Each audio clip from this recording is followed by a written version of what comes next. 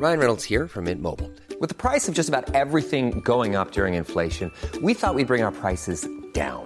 So to help us, we brought in a reverse auctioneer, which is apparently a thing. Mint Mobile Unlimited Premium Wireless. How to get 30, 30, bit to get 30, bit to get 20, 20, 20, bit to get 20, 20, bit to get 15, 15, 15, 15, just $15 a month? Sold! Give it a try at mintmobile.com/switch. $45 up front for 3 months plus taxes and fees. Promo rate for new customers for limited time. Unlimited more than 40 gigabytes per month. Slows full terms at mintmobile.com. Hey, it's Ryan Reynolds, and I'm here with Keith, co-star of my upcoming film, If, only in theaters May 17th. Do you want to tell people the big news?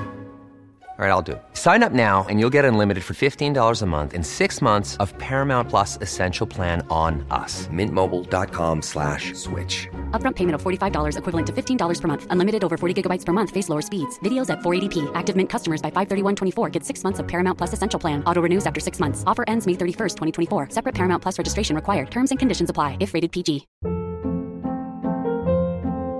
Hold up. What was that? Boring. No flavor. That was as bad as those leftovers you ate all week. Keke Palmer here, and it's time to say hello to something fresh and guilt-free. Hello Fresh. Jazz up dinner with pecan-crusted chicken or garlic butter shrimp scampi. Now that's music to my mouth. Hello Fresh. Let's get this dinner party started. Discover all the delicious possibilities at hellofresh.com.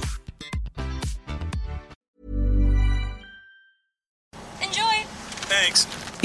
Order breakfast at the McDonald's drive-thru.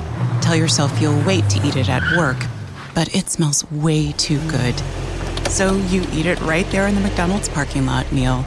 There's a meal for every morning at McDonald's. Right now, get any size iced coffee for 99 cents until 11 a.m. and pair it with your favorite breakfast sandwich or one of our tasty bakery treats. Price and participation may vary. Ba-da-ba-ba-ba. McDonald's. I'm loving it.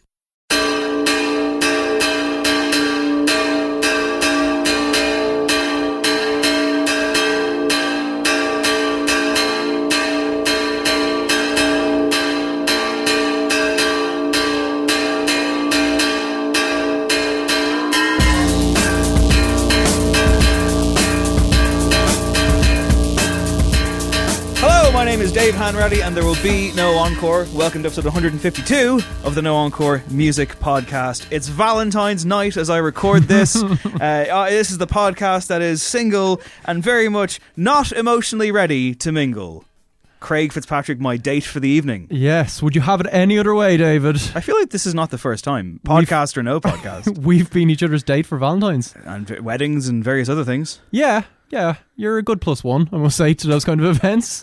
And likewise, I guess. And I will be your +1 again for Colin Regan's bash. Looking forward to that. Shan't be expensive at all as we hit Scandinavia for several days. I wish I could back out. We should back out because he left the podcast. Do you think so? Teach him a lesson? Yeah. I don't know. He's doing an Irish one as well, isn't he? This is the thing. Home leg and an away leg. The height of indulgence. How do we get away goals?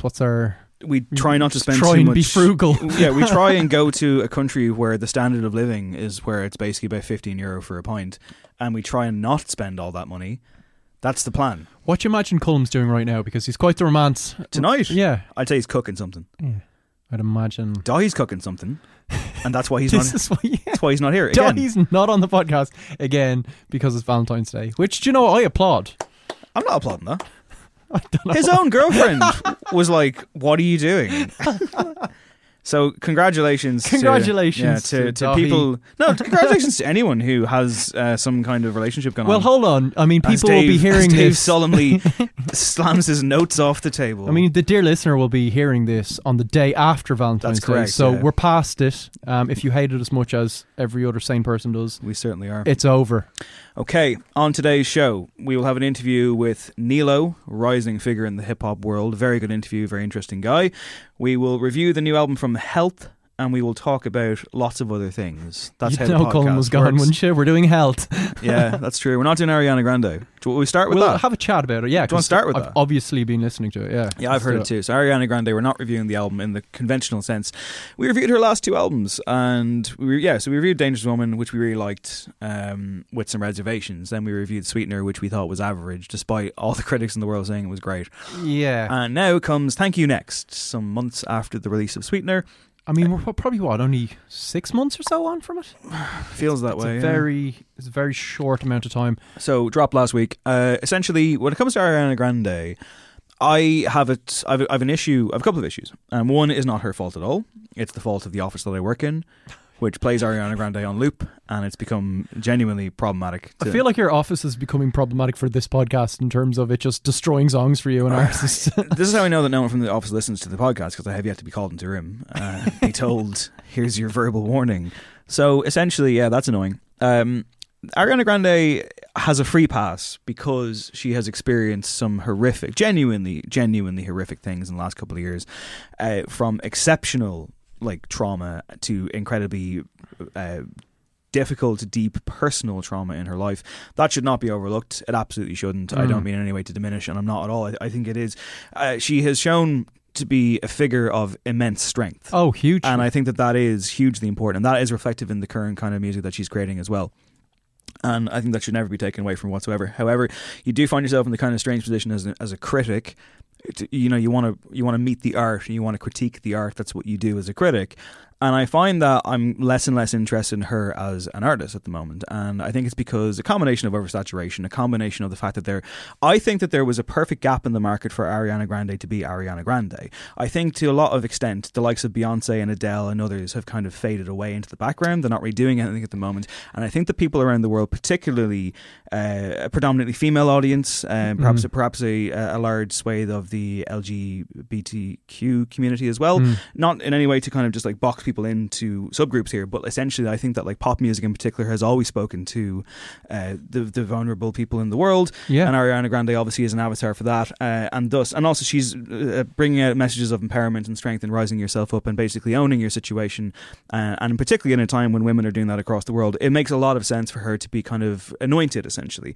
But with the anointment, for me, comes hyperbole, and lots of it, and I wonder, just how good, quote unquote, is Ariana Grande at the moment. She herself is obviously, big on social media, interacts with fans, isn't afraid to make statements, and nor should she be. And this is all good. This is all positive.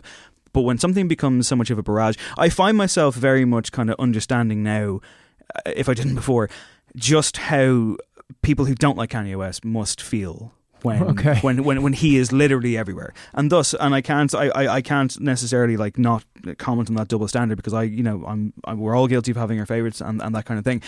With Ariana Grande though, I'm kind of burned out, and the album is a reflection of that as well. I think it's a good album. I think that it's too similar to Sweetener as well, which is a problem for me. There are moments where it's genuinely very good and captivating. She, as ever, sounds great, but I didn't really connect to it. And again, it's not for me. I understand that. But as a critic, I was left cold by it, or more lukewarm, I think. It's good, but once again, I'm seeing Pitchfork, I'm seeing Anthony Fantano, I'm seeing everybody trip over themselves to hail the great thing that we have out there now, the perfect being, and I don't see it.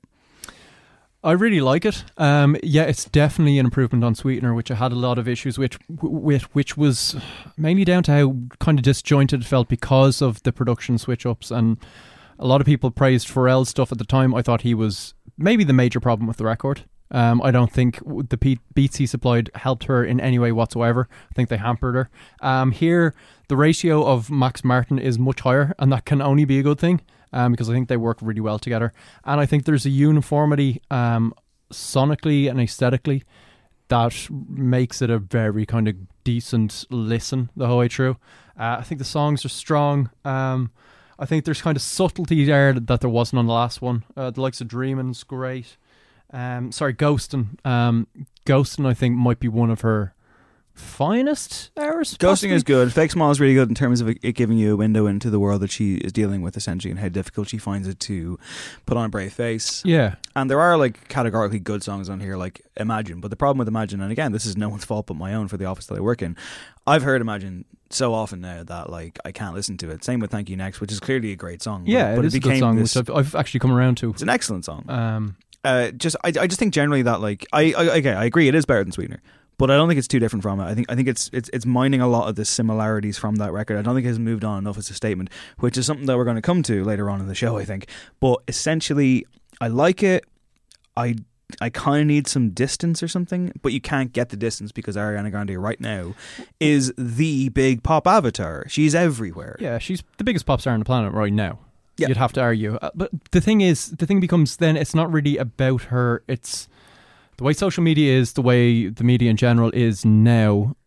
Anyone that is in that role is going to be oversaturated to the point where we just can't listen to them. So there will always be this issue, I guess. And is she the lesser of many evils in terms of, I still find her quite interesting. I don't really care about her love life that much. There's enough in this record for me to enjoy it and be able to switch off that kind of TMZ nonsense or, you know, all that kind of stuff. Does it move on enough from Sweetener? Probably not, but I think it's a huge step in the right direction. This has replay value for me, which Sweetener didn't, bar a handful of songs. So, yeah, I mean, it's a 7.5 probably for me. I think it's a big improvement. Okay, I'm going to withhold a rating. It's somewhere between a 6 and a 7 at the moment, generally. Okay. But I also haven't spent a ton of time with it because it's difficult to actively listen and make time for something that you're already constantly hearing. Yeah, here's a question. When you talk about her having a space, maybe a record or so ago, to just be Ariana Grande, what do you kind of envisage that being, of like a kind of dangerous woman mode? Or what direction do you foresee her going in if she had maybe less interference or kind of less cooks kind of in the kitchen? I'm not sure she does. I know. Do you mean in terms of writers? Yeah, I guess so. I think she very much does her own thing. I think she's quite independent that way.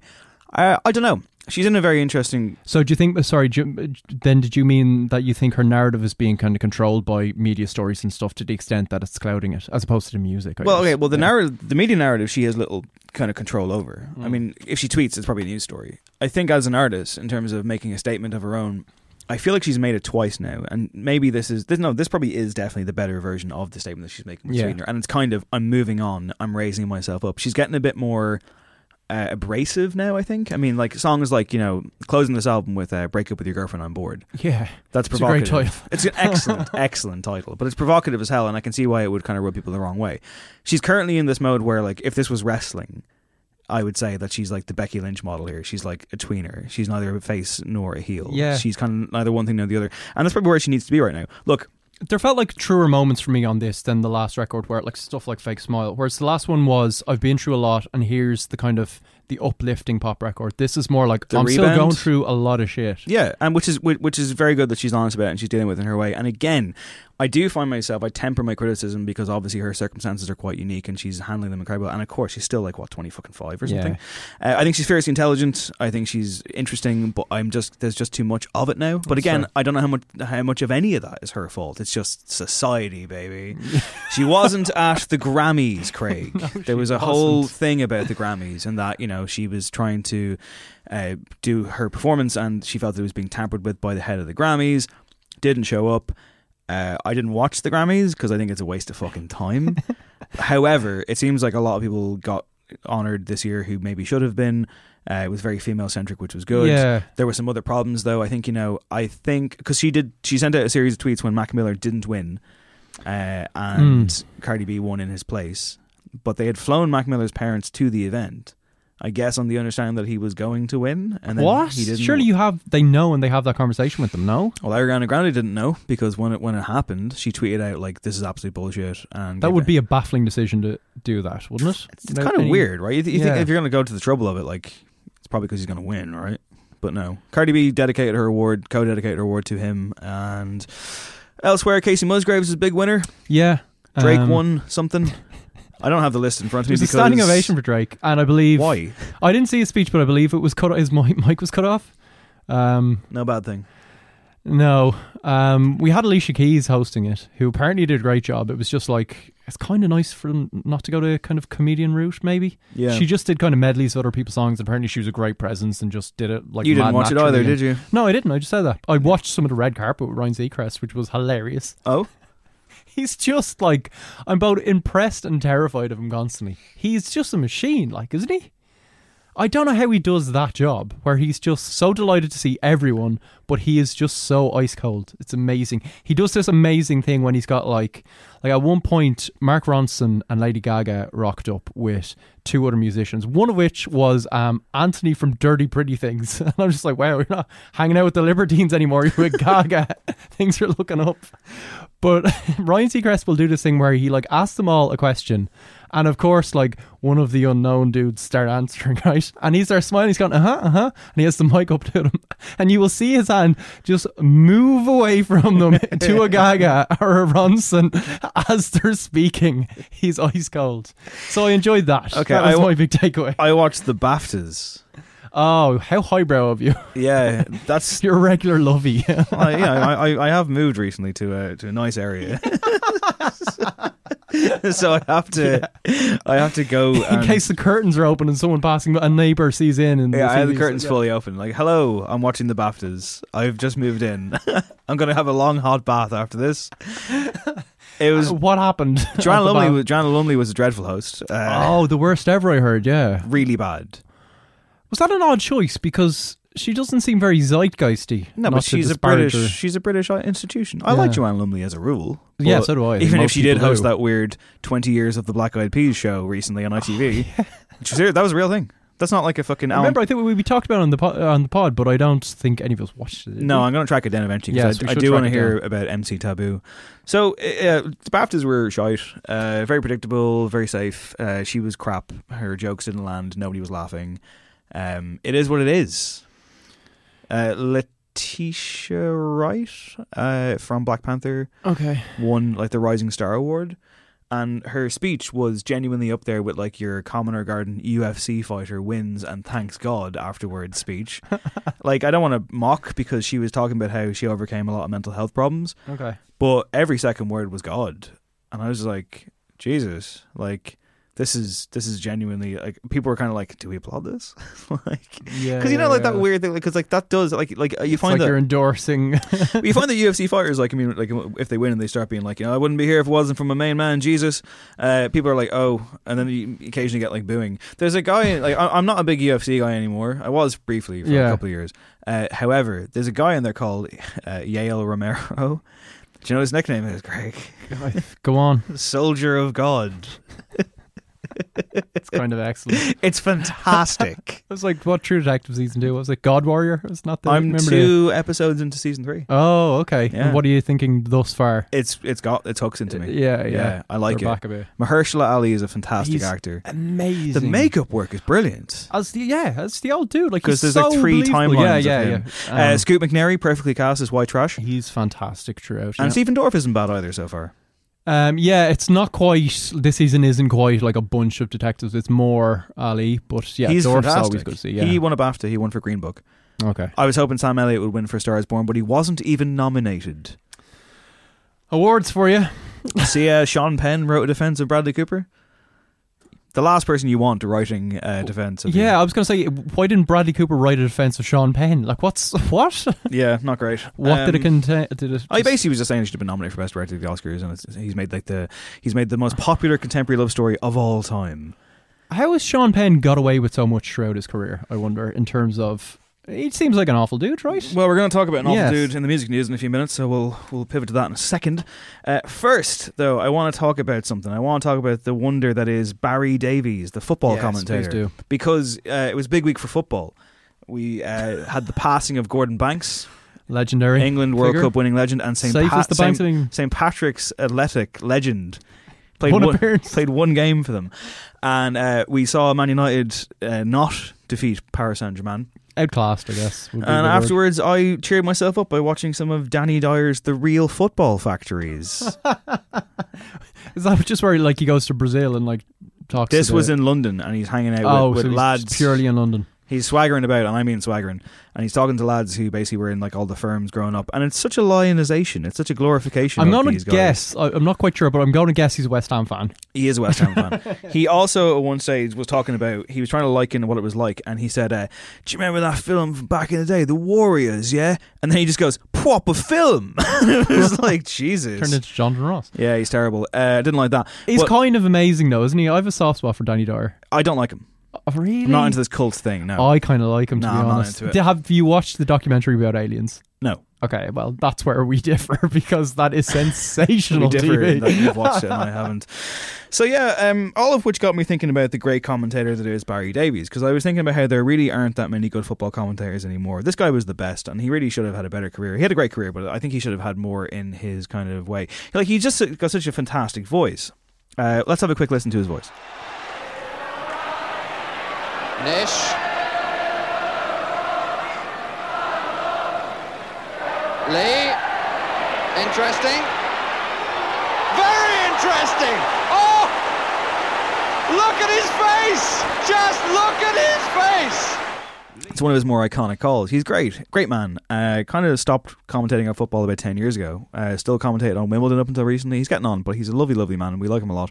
And for no reason, I just want to stop at him. And how he was actually the voice of Actua Soccer 2 on the PlayStation 1 back in the day. I feel like I had that. It was a great game, even though I'm sure if you played it now it would be like impossible to do anything. It would look terrible. It was actually pre-Pro Evo. No, Pro Evo was kind of around that time as well. I think it was kind of coming together because that one, was preceded by ISS Pro, which is International Super Soccer Pro. Oh, you had that. But Barry Davies was great because like he had such a wonderful formality and gravitas to how he would describe players just by saying their names. Like he'd have stuff like Ariel Ortega and like Yuri Djokayev. Yeah, Djokayev. It sounded like he had fun in the booth. Probably. Who else did he have? There was a good few other ones. Enrico Chiesa, like that kind of stuff. He just has this kind of weird velvety thing going on. So yeah, big fan of him. It's amazing. Technology in gaming has like increased so much, but the sports commentary is still ropey as hell in terms of like recognizing players and. Stefan Chapuisat. Big fan. So, before we get on with the show, I went to see last week's guest. Go back and listen if you haven't yet. Talos, Owen French and his band perform in a church. How was that setting for him? It works perfectly for him. Yeah, I'd imagine so. Pepper Canister Church in Dublin. Interesting because I was in the media area, Craig. Of a church? That's right. That is disgusting. There was a media section. What area was the media section? The balcony. Okay. So, but it was interesting because you went in and like it's clearly not your standard gig venue, is it? It's a church. You know, unless you're into God and maybe you feel in a big way. Yeah, you feel like you're going to a gig every week, but like essentially. You got there and they had set up these kind of ballroom wedding style chairs which couldn't clear the banisters, so you had to either like perch your head up over the banister to look properly and kind of extend your neck, or kind of like look through the gap. So yeah, obviously they removed the regular church seating because you couldn't be just like no, that's upstairs in the balcony because the church seating is on the side, but they there were signs up that said don't come in here because it's not safe. So we ended up just standing. We stood and looked over the barrier, looking down on all the plebs who were looking up, being like, "Who are those guys?" But I had a great view. Jesus, no, it's Dave. I could see it. Could see it perfectly down the way. Terrific show, I must say. Nice. He has like 5 men on stage with him. It's a full band experience. It's apostles, if you will. Yeah, and you know they really kind of liven up. A couple of tracks in particular. Felt like the best extravagance of M83. Like it was that good. So that's high praise coming from you as a it massive really is. M83 yeah, fan. I mean, like there was a few tracks like Odyssey Part 2 and Kansas and 2 AM. Those ones, they're all excellent. Really, really good. Had a few beers at the after party afterwards. Not in the church, though. No, no, there was no just a bit altar wine. There was no beer being sold in the church or water or anything. Right. So, but yeah, that was fun. How was your weekend? It was quiet, yeah. I didn't get out much. I don't go to many gigs anymore, and I'm going to be going to one less this year. Ryan Adams. Oh yeah, jeez. Whoa, did you get tickets? No, I didn't get tickets. I hadn't got tickets as yet. Well, why don't you? I'm sure everyone knows, but take it away. Yeah, so the news broke for us as recording this last night. A New York Times report alleging 7 women that were claiming that Ryan Adams had offered to help them with their music careers, but then things turned sexual and he sometimes became emotionally and verbally abusive. There was also the Wednesday story titled Ryan Adams dangled success. Women say they paid a price. It was pretty grim reading. There was also talk of Adams having inappropriate conversations with a 20-year-old female musician while she was 15 and 16, and also that he exposed himself during a video call. Just the most awful stuff. Testimony as well from his ex-wife Mandy Moore, an artist in her own right, who just said, he derailed her career quite a bit and he was quite manipulative. horrible stuff. Obviously great that it comes out and some of these women can be a bit vindicated, maybe have a bit of closure, move on with their lives, but it doesn't look good for Ryan. As a fan of his music for years, I mean, you could always... It didn't seem like the most shocking thing. Like, the details are shocking, but as a personality, it's kind of been an open secret that he was a bit of an asshole. Yeah, I'm not surprised at all. I'm not surprised at all. I guess you hope that he's the asshole that's annoying at a party as opposed to the asshole that will wreck your life. Even in his apology, like, there was some kind of gaslighting going on. It was, prior to the piece coming out, he had taken aim at the New York Times with one of his kind of trademark rants online, basically threatening kind of legal action. Once the article came out, then there was a non-apology where it was basically, these are becoming more and more frequent, where it's essentially, never meant to hurt anyone. If I unintentionally hurt someone, I'm sorry. And then the next paragraph is, all of this is lies and those people are liars. And like, anyone who believes I hurt them, I can only apologise. Yeah, and I think that maybe previous kind of rant was more a statement on his character. I mean, he's kind of liable to fly off the handle online. And you can maybe imagine that translating into his real life interactions. Basically, this is to say that when Julian Casablancas wanted to beat him up, and when Karen O was like, "Oh, Ryan Adams probably should have listened and stopped listening to his music at that point." Yeah, I mean, well, look, I don't know. I mean, like we've had this conversation. We'll have it again about separating art from artists and living vicariously through people and kind of putting them up on pedestals and not really paying attention to the dark stuff, and even with the lyrics that you interact with. We had it not too long ago on the show, myself talking about Brand New and Jesse Lacey, how much of a fan I was of that act, and I haven't listened to their music really since. I did actually stick on Science Fiction there a while ago just to see what I could think of it, and I found myself not enjoying it, and it's just tough. It's just difficult. I read the story and I believe the story. And, me too. You know, it sucks and it's awful. Like it's all terrible stuff. It's not uncommon. Twitter, of course, has become a massive shooting gallery since this has come out. And a lot of the kind of discourse has been about that, like, he's far from the only one. It's not surprising. Everyone kind of knew it. There was a lot of none of that excuses anything, of course. But there's a lot of well-known musicians, and the gist was, "Oh yeah, I'm not shocked," and not in a kind of way of they knew any details of kind of proper abuse. Yeah, because then people kind of be he's like, not a great guy. People kind of be like, "Why didn't you do anything?" And it's like, well, what can you do? People's lives. You just know he's some asshole for meeting him. You don't know what's going on in his personal life. Yeah, like it's not surprising. Like, unfortunately, there are people out there who are that way, and it sucks. And I don't know. I mean, like, it's tough one to even talk about because I don't really know what we can add to it. But obviously, it would be irresponsible for us not to mention it. But essentially, I can't imagine those 3 albums are coming out this year. Yeah, it'll be interesting. Obviously not going to the gig. You'd wonder if the tour is going to be cancelled. Presumably it will be. I mean, I saw this week as well, R. Kelly, did you see he's still touring like Europe, and his German date was like upgraded to a bigger venue because tickets were going so well. Oh, I was like, come what? On, really? What? Yeah, there's petitions to cancel it, but it was moved to a bigger, like 8,000 seater. I was offered an interview recently with The Game, who is coming back to Ireland, and he like recently had like a multi-million-dollar settlement for a woman. I don't want to say anything illegal. There was a case. Yeah, but there's a case against him that is horrific, and if he's settling, it clearly tells you something. And I'm like, what? You want me to interview this guy? And I said no. And I'm not being like, oh, I said no, I'm great. I was just like, to me, I'm like, why would I talk to this guy unless it was about that and nothing else? And even then, I'm like, it's kind of been covered. Like, it's just kind of weird. But it's all weird. I mean, like I know a lot of people like through social media are obviously affecting change, and commentary and conversations happen on there that previously were confined to, like, I don't know, fucking like phone calls and talking in person. But it's structures of power and kind of hierarchical things take a very long time to fall. I read what I thought was a quite bizarre but not surprising article today by Neil McCormick in the Daily Telegraph. Very, very odd piece. I don't know how an editor said, yeah, go ahead with this. I suppose he's the bad boy of old man rock and roll journalism. Is he? Is that his bad boy? I thought he was just... Okay. Yeah, he's the Rod Little of fucking rock and roll journalism. Is he the fella that left his wife? Yeah. So essentially, right, Neil McCormick, who I'm sure is happily married, good for him, I don't know, he wrote this piece that was effectively lionising Ryan Adams until the end when he goes, it's not great, is it?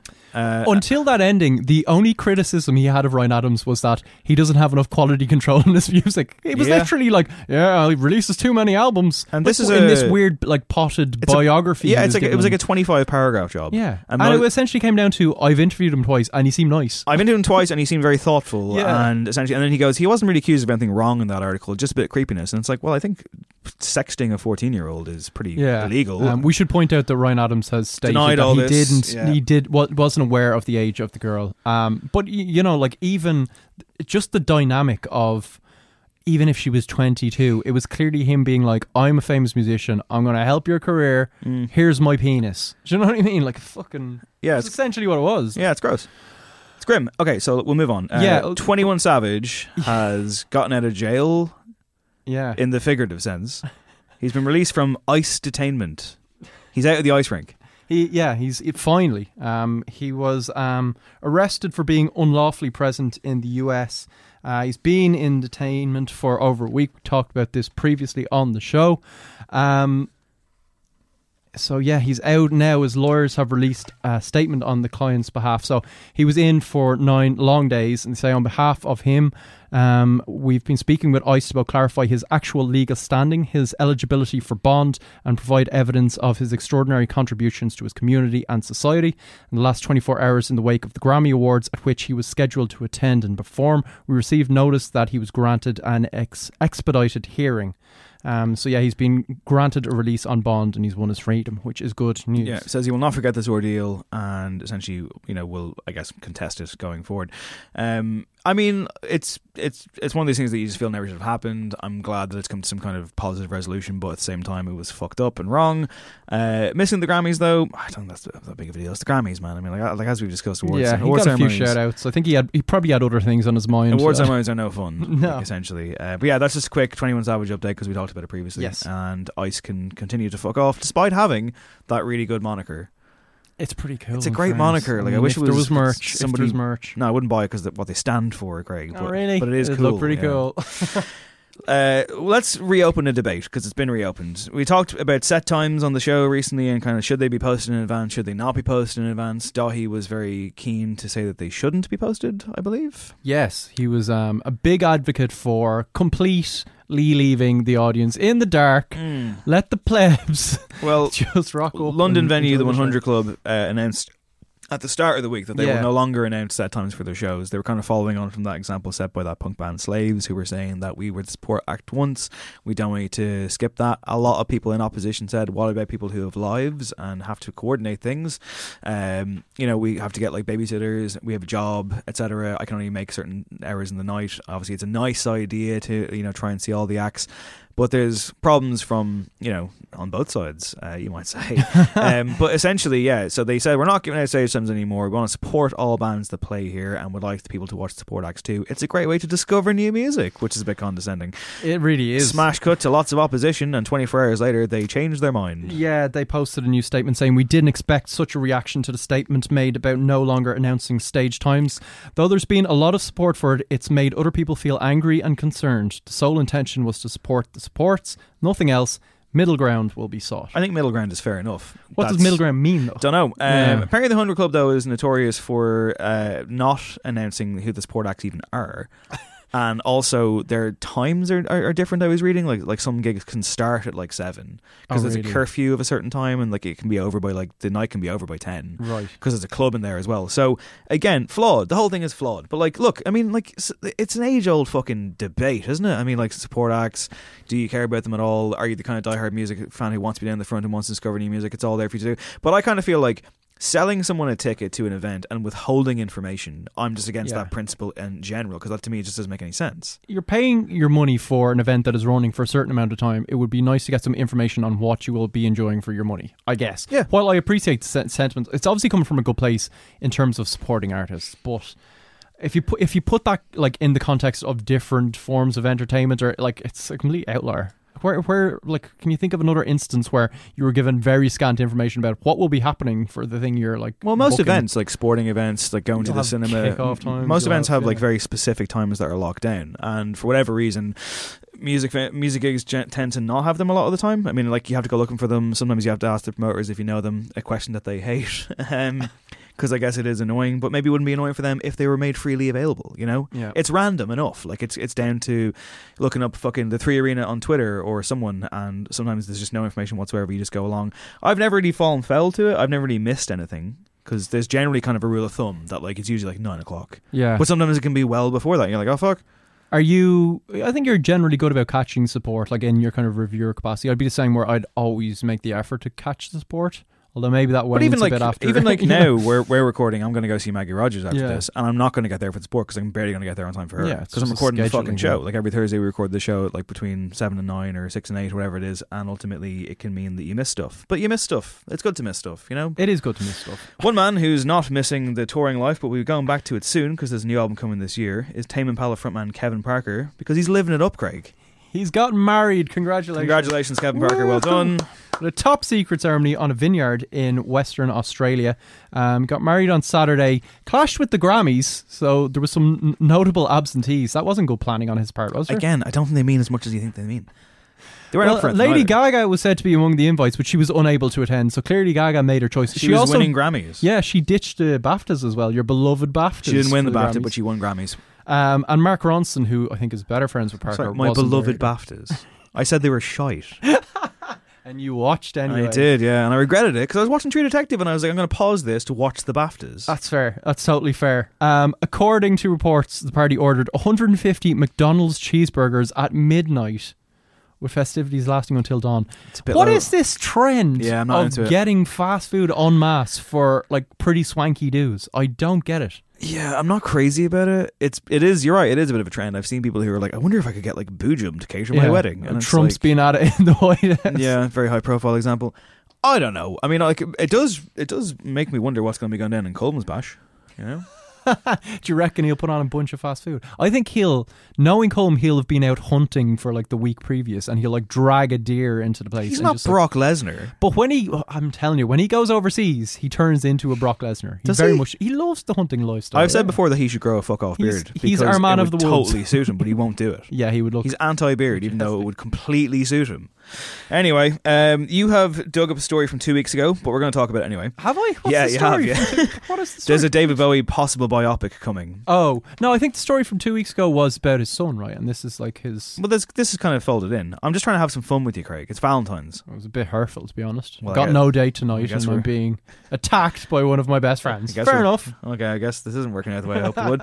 Essentially, there's a film coming out called Stardust, which purports to tell the story of David Bowie. Only then people kind of gave out about it and said, but wait a minute, Duncan Jones, his son, who's a filmmaker who has made the films Moon, which was good, and everything else wasn't good. Source Code, which I enjoyed. Oh, okay. Warcraft, which was surprisingly alright, and Mute, which I was mad hype for, and it turned out it was fucking awful. He was on Twitter and basically responded to somebody and said that, nah, this journalist has this article all wrong. We haven't sold the music rights or the rights for a biopic to anybody, and I would fucking know about this. And then the producers of this film, Stardust, said, no, you have it all wrong. The film is inspired by David Bowie. It'll look like him, but not really. And there'll be no music of his in there. So if this thing gets made, it doesn't have the family's blessing, doesn't have his tunes. So it doesn't have what's much. The point? Yeah, the latest is a friend of Bowie's from childhood, George Underwood, was kind of asked about it. He's talking Head Zero like quite a bit. He's the man responsible for giving Bowie his famous permanently dilated pupil, so that's kind of his claim to fame. Although he doesn't like rolling out that story, he says in this interview, which is quite great. But he's saying about the film that he's dreading it, and they never seem to get it right. He was a fan of Bohemian Rhapsody, which see the trailer for that new one, that Richard Curtis one? Did you? Danny Boyle, Richard Curtis. It's called Yesterday. Oh, is that? Oh, I didn't realise that was Richard Curtis. I should have known. How did you not know? I saw a clip and I was like, yeah, I should. Ed Sheeran and James Corden are in it. Oh, it's about a man brilliant. who wakes up one day and the Beatles don't exist, but he knows all of their songs. And he becomes famous and loses his way, and you just know that at the end of it, Paul McCartney's going to mysteriously show up and be like, all you need is love, mate. Do you reckon there's a scene where he does like Run for Your Life, where he talks about maybe bashing his girlfriend for going off with another fella, and they're just like, you can't do that? I assume that's 20 minutes in. Yes, yeah, probably. Yeah. So that's a film that I will watch just to hate watch it, but I think I'll probably never watch it. Were you a fan of going back to Sean Penn? I Am Sam. Do you remember that, which had loads of Beatles songs I watched in it, where he was Sam, like playing a mentally challenged guy? I came home from work one night when I Am Sam was out, and my mother had watched it, and she was on the couch and she had gone through a box of tissues. Yeah. She was in bits. Yeah. And I watched it and I also cried. But I feel like it's also one of those ones where like it's an actor, if you went back to it, you'd be like doing an overtop performance of a mentally challenged man for looking for Oscar awards. bait. Yeah. And I just, that whole practice is questionable. Yeah. But I remember thinking Dakota Fanning was good in it. And the music, as look, it was 17 years ago, Craig. It was covers. It was pretty good. I'd like to move on from it. Let's move on from the story. Right. Off you go. A man is campaigning for a statue of Eazy-E to be erected in Sussex. Of all places. Yeah, it's actually not even just Sussex, it's the small town of New Haven. Guy Stevens has asked the local council to remember the NWA rapper who died in 1995, saying it will add to the town. Just do it, he told the town council. Get a statue or a plaque up. Why not? You just wasted money on a bandstand on Denton Island. We all know that. Mm-hmm. No one cares about it, so why not an Eazy-E memorial? Why not? I'm kind of with him. I'm with him. Yeah, I don't think you need like kind of memorials tied to people's birthplaces and things like that. An Eazy-E, like if I walk past an Eazy-E statue, it would brighten up my day. Yeah, I think so. Okay. Also, here to brighten up our day is an interview, everybody. I want you to get to know a new man who's rising through the hip-hop ranks in Dublin and the wider Dublin, aka Ireland. Essentially, his new single with Molly Sterling is called Just My Luck. Have a listen to Nilo, and then afterwards have a listen to us chatting to Nilo for quite some time. Enjoy this.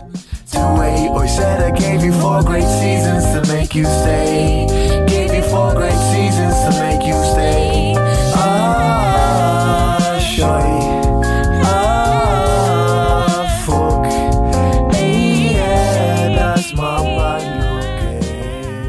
And I be just my love. Delighted to be joined by Nilo, or MC Nilo, as he's also been known in some places. So not really MC Nilo, just Nilo. Yeah. What is the crack? You've added an MC. I saw at least First one of all, thing. woo! Hello, yeah, sorry. Warm welcome. Thanks for lads. joining us. Appreciate it. This is actually a long time coming, to be fair, because I met you a few years ago, I think it was, at a party with the Codaline lads. Yeah. But I may have met you before that, and we keep bumping into each other. Officially that was the official meeting. Yeah, was at that crazy party. How was it? I thought we did okay. I thought there was really good. Yeah, there was some charm. For 2 lads that I'd never met before, we hung out for most of the night. One of those crazy Codaline parties, was it? It was like back in the Motley Crue days. The ones that you read about in Rolling Stone. Motorbikes through the living room, and I probably shouldn't mention them anymore. But no, and since then, I mean, like, you know, I bumped into you at films, you know, like all that kind of stuff. Yeah, but I haven't bumped into you walking dogs, which is something that you enjoy doing. That's because you don't. I drove by you the other day. I know. With about 5 dogs in my car. And he was on his headphones staring into his phone but laughing at the same time. Doesn't sound like me.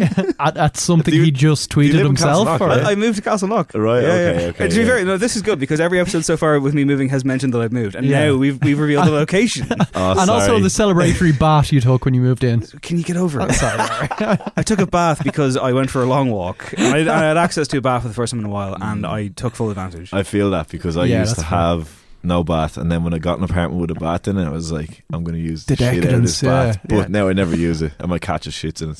So essentially with the dogs, right, I mean, this is a full-time gig for you, and to the point where it's now crossed over into your music career because your promotional photograph that's been doing the rounds, that's been lighting up the virtual billboards that, that we're seeing around the city, is you and a dog, a very impressive looking dog, by the way. Are you afraid, now this gig is sold out pretty fast, right? Yeah. Are you afraid that people are coming for the dog? I think that would be an unrealistic expectation for people.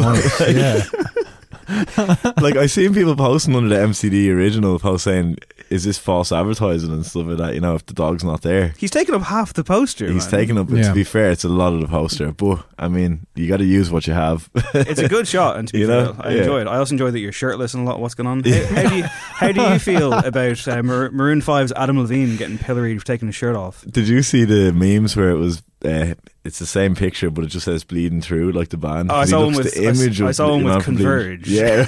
Was he pilloried?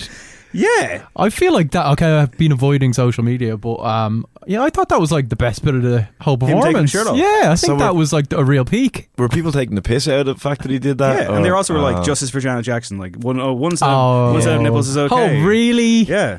Okay. So yeah, how do you feel about contributing to this sexist imbalance, Nilo? That's the real question. Like it's okay. I feel like it's okay for everybody to take their gear off. It's grand. Exactly. Like, I don't. Here. I mean, I'm not going to say I don't discriminate because that sounds pervy, but like I don't really. I don't discriminate. I'm not going to be leering at some girl if she takes her top off. Like, just go for it. While I'm grilling you now, and we will get to the tunes, I should mention that you had a podcast for some time within a mile of home with Zach and Nelly. I talked about it on the show before. Very much enjoyable. We had Paul Allwright on before. He was your science correspondent for a while. For a minute, yeah, he was. Yeah, that was good crack. So I'm just fascinated by like how you've had a lot going on. You used to be in like a hardcore band back in the day, right? So and that was what, 10 years ago ish? No, I was in like that only broke up in about 2014, 15. My numbers are off. That's fine. No, that's grand. So that was like a massive part of my life because there was so many tours going on with that. And you know what you are when you're younger as well. The music is everything to you, really. Yeah. And then when you're touring as well, a couple of times a year, and these were like month-long tours and stuff. So when we broke up, I was like, what the fuck do I do now, really? You know. And then I started walking dog. Well, I went to college, got a law degree, got a master's in law. Started being an apprentice solicitor, and I was like, no, I don't like this anymore. I love how quickly you skipped over that. Initially you're just like, so then I started walking dogs. Oh no, I actually got a law degree. I know, I just my life was all leading to the dogs. Well, and now I'm actually happy walking dogs. I'm happy with the music, happy walking dogs, and then I coach kids jiu-jitsu like on a Tuesday and Thursday night. It's ridiculous. Like I feel tired just like doing the bare minimum. I'm not going to lie, I'm knackered. I'm seriously tired. But only since I started the music has everything really caught up and it's only the admin side of the music that's the hard part. It sucks. Right. It's really, and it's, as you try to get more serious with it, it builds up until you're like, fuck, do I need a manager? Or like, you're basically managing yourself right now. Yeah, exactly, yeah. But I mean, like, okay, so like you've gone from, I guess, obviously a different genre of music, but like you obviously were plugged into the dub music scene for quite some time. Between then and now, like, what have you noticed in terms of like any kind of difference? Because it seems to me that like since you've launched this new project, there's been serious goodwill. Like there's a lot of people coming out and supporting you. You've hooked up with MCD. Gigs are selling out very, very fast. You haven't released that much music. No, I mean, really. Are you kind of like, Jesus, what, this has happened pretty quick? I think it's where hip hop is at right now in Dublin and Ireland in general. It has helped me a lot. And then being proficient at music and like lyrics before that has helped me as well. And then just knowing people within the music scene has helped me a lot. So like it's a combination of those three things. It's good timing, like my work ethic, and like the music is not bad either. Do you know what I mean? Not going to blow me on trumpet, but it's good. The new stuff is much better. But like I had to start somewhere with like an EP. Sorry, I keep looking at Dave, even though you're right there. Craig's right there. Look where you want to look, man. The man's eyes are drawn to where they're drawn. He shouldn't take offence. It's a mix of a bunch of different things. Like I think the timing is right now, and I keep getting these feelings that the timing is really right because of where hip hop is at right now, and in music worldwide in general, it's only on the up and up. You know, like. Even what was Adam Levine saying the other day about fucking rock feeling on, he's like, I don't know where rock music is at right now or something. Did you see that? Avril Lavigne? No, Adam Levine. Adam Levine. Sorry, I thought it was Avril Lavigne. I was like, what? He came out and said something like, where if rock music is around right now, I don't know where it is. Someone has to tell me. Or I don't know where Maroon 5 would slot into. That's the thing. It's like, who do you think you are, bro? At the same time, though, I was only having this conversation today. I don't think we're anywhere near.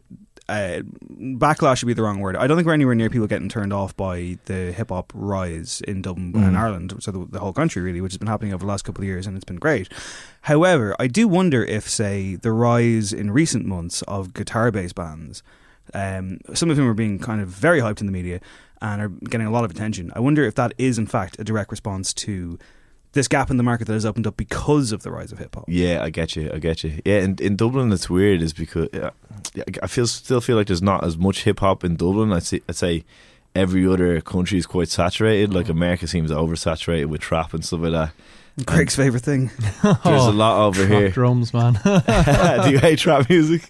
I love a lot of trap music, but just, you know, those very generic trap drums that are on every pop song now? That's it's just when they're just frivolous nonsense. And that's when it reaches saturation, when pop is stealing from these genres and being like, let's just throw Katy Perry with a trap. Yeah, exactly. Her, you know, that's crazy. Like, it's like, but to go to the guitar, I think that just is good time for guitar bands right now in Dublin. Like you have Fontaines, Murder Capital, bands like that. And I don't know whether it's a backlash or... It always goes in cycles, music really, doesn't it? I mean, there was a bit of a lull for a few years. And seems almost like you have a couple of good bands that join together and then all of a sudden it has hype behind it. And there is, like, to be fair, it doesn't feel like a division. I've seen bands or acts from kind of both genres shouting each other out, and there does seem to be a lot of that camaraderie as well. And obviously, you know, Dublin's fucking tiny. Probably benefits everybody not to like start any fucking wars with anybody, but like it is an interesting kind of correlation that's kind of occurring. And I mean, there's been so much about hip hop's rise in this country, and it's funny because like when Craig and I were in Hot Press, like Stuart Clark was banging that drum, 2011, and it's like what I find intriguing is like back then, I mean, it was played, like, not played for laughs, but like it was kind of presented. You know, there was like the RT documentary, the infamous one, which just like that was back when I was just kind of like, I was on the outskirts. I wasn't even in the hip hop scene, but I was a fan of a lot of people that were in that documentary, like Lethal Dialect, Costello, like GI, lads like that.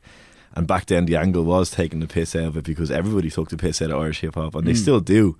Like, a lot of my mates back home would just be like, oh, I don't like Irish hip hop, you know, I don't like the accent, I don't know, that attitude is still there. It is still there. It's slowly changing now. But I think that's interesting, because I think the accent thing is interesting, and like, I'm not going to sit here and fucking like pretend that I've never had a barrier with the accent and the Irish accent in hip hop, and had the instant kind of thing. And like, I mean, like, maybe it is because I fucking grew up middle class. I don't know. I mean, it probably is. I mean, like, it's one of those things where a natural knee-jerk reaction when I would hear that, and I hope it's gone or going in me now. And like, obviously, as a music journalist who actively listens to music and seeks out new stuff, I do my best to not fall into that trap. But like, there would have been a time when I would have thought, "Fuck this! This sounds ridiculous." And what do you think that was?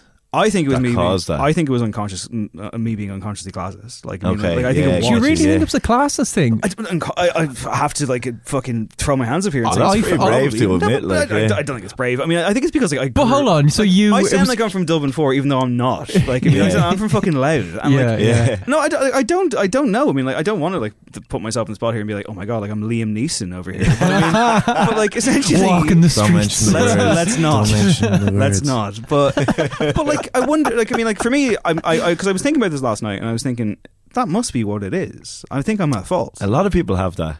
I mean, like Paul Allroyd was talking about it before, and he calls it this malignant shame, like left over from colonialism, which is like fairly deep, but like that we secretly despise ourselves in an artistic way. Oh, I despise myself. That's what I think it is. Rather than, I don't think it's a thing of like, oh, it's a certain class that you don't have an affinity for. I think it is like almost an Irish self-loathing where when you hear hip hop combined with a voice that sounds very local to you, there's a weird like uncanny valley thing where your brain rejects it because they're like, well, this isn't what hip hop is. Exactly. And it's also like, we're making a mess of it. And who the fuck do you think you are is like part of it as well. But what was I going to say? Lost it. Go for it.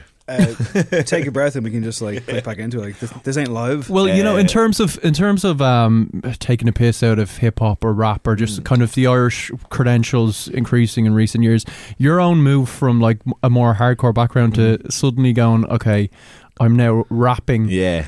I mean, you immediately come out with an EP that is undeniable, but just even telling other people this is the direction I'm going, was that a bit of a choker of like, I'm now doing this? That was huge, man. That was very, very difficult mentally, you know, because like we all have this anxiety, of course, that we're, you know, and there is that within yourself to be like, who the fuck do you think you are? Who do I think I am? You know, and who is everybody else going to think I think I am? You know, it's like that whole circle, and maybe that's why I didn't do it till my early 30s. You know, I think I wanted to do this probably 10 years ago, but I think hardcore punk was easy for me back then because I was already in the scene.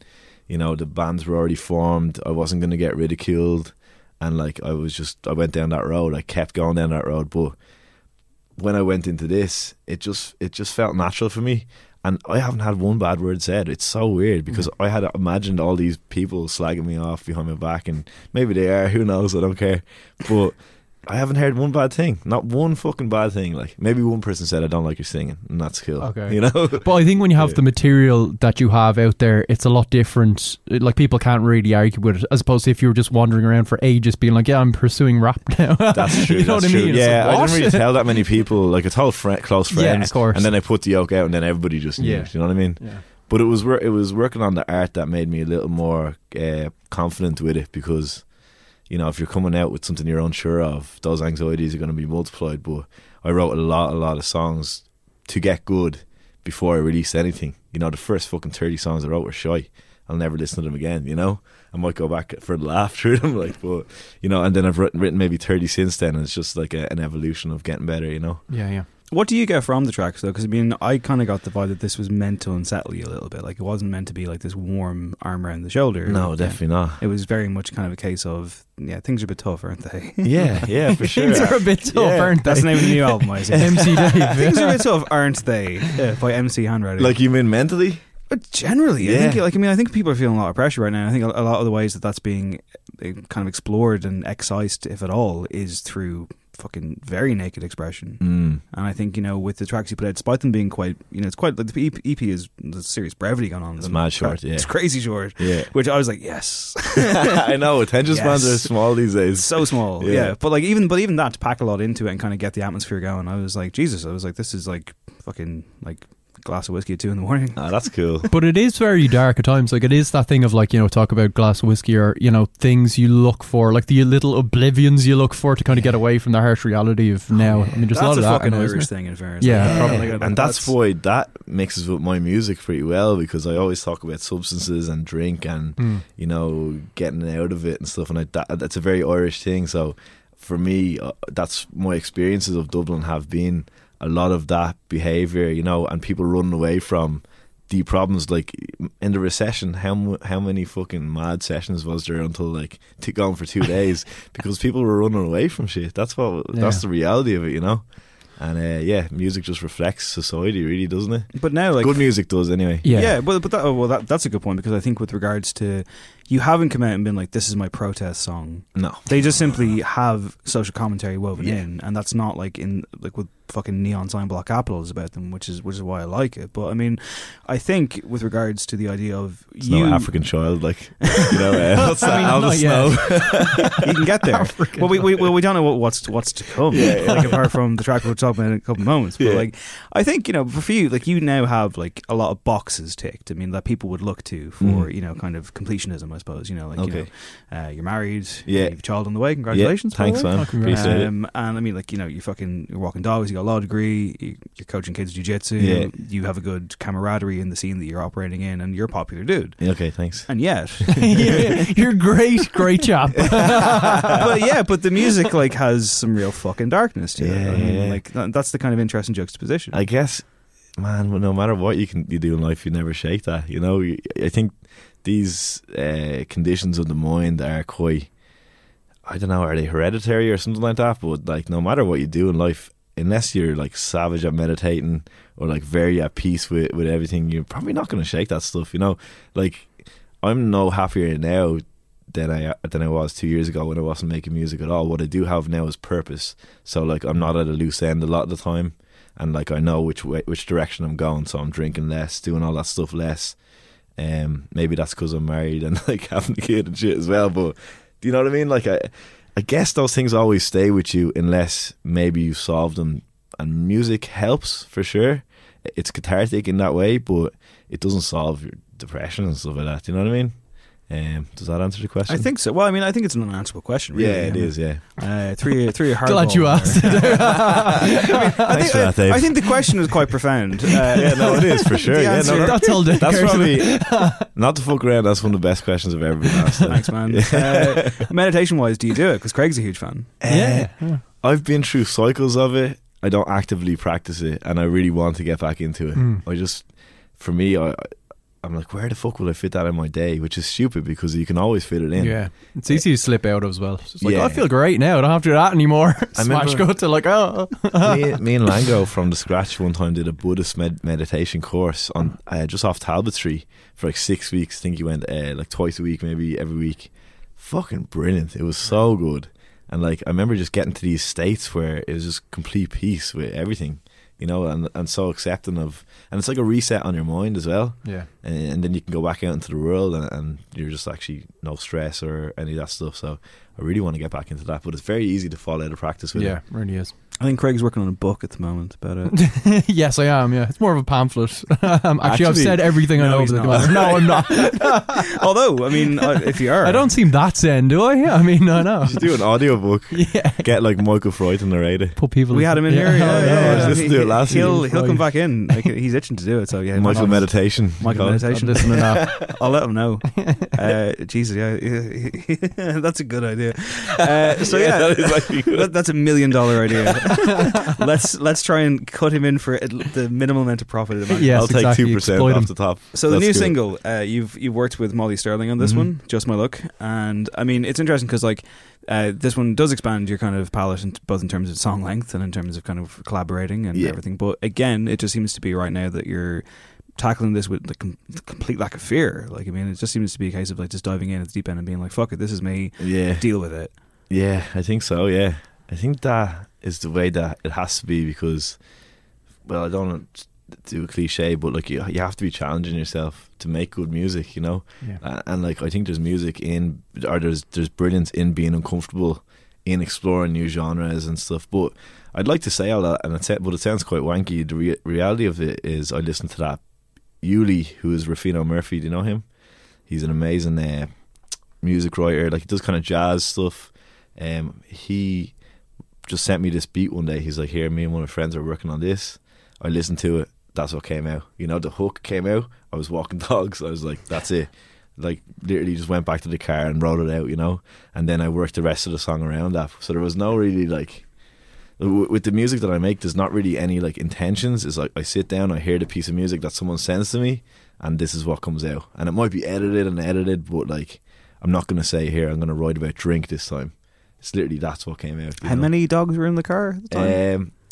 I was out walking, I was listening. He just sent me, I pressed it on Dropbox. I had like 4 or 5 at the time, maybe 4. That's a 5-way split or 6-way split royalties. That's a co-write. Hey man, they be listening to this.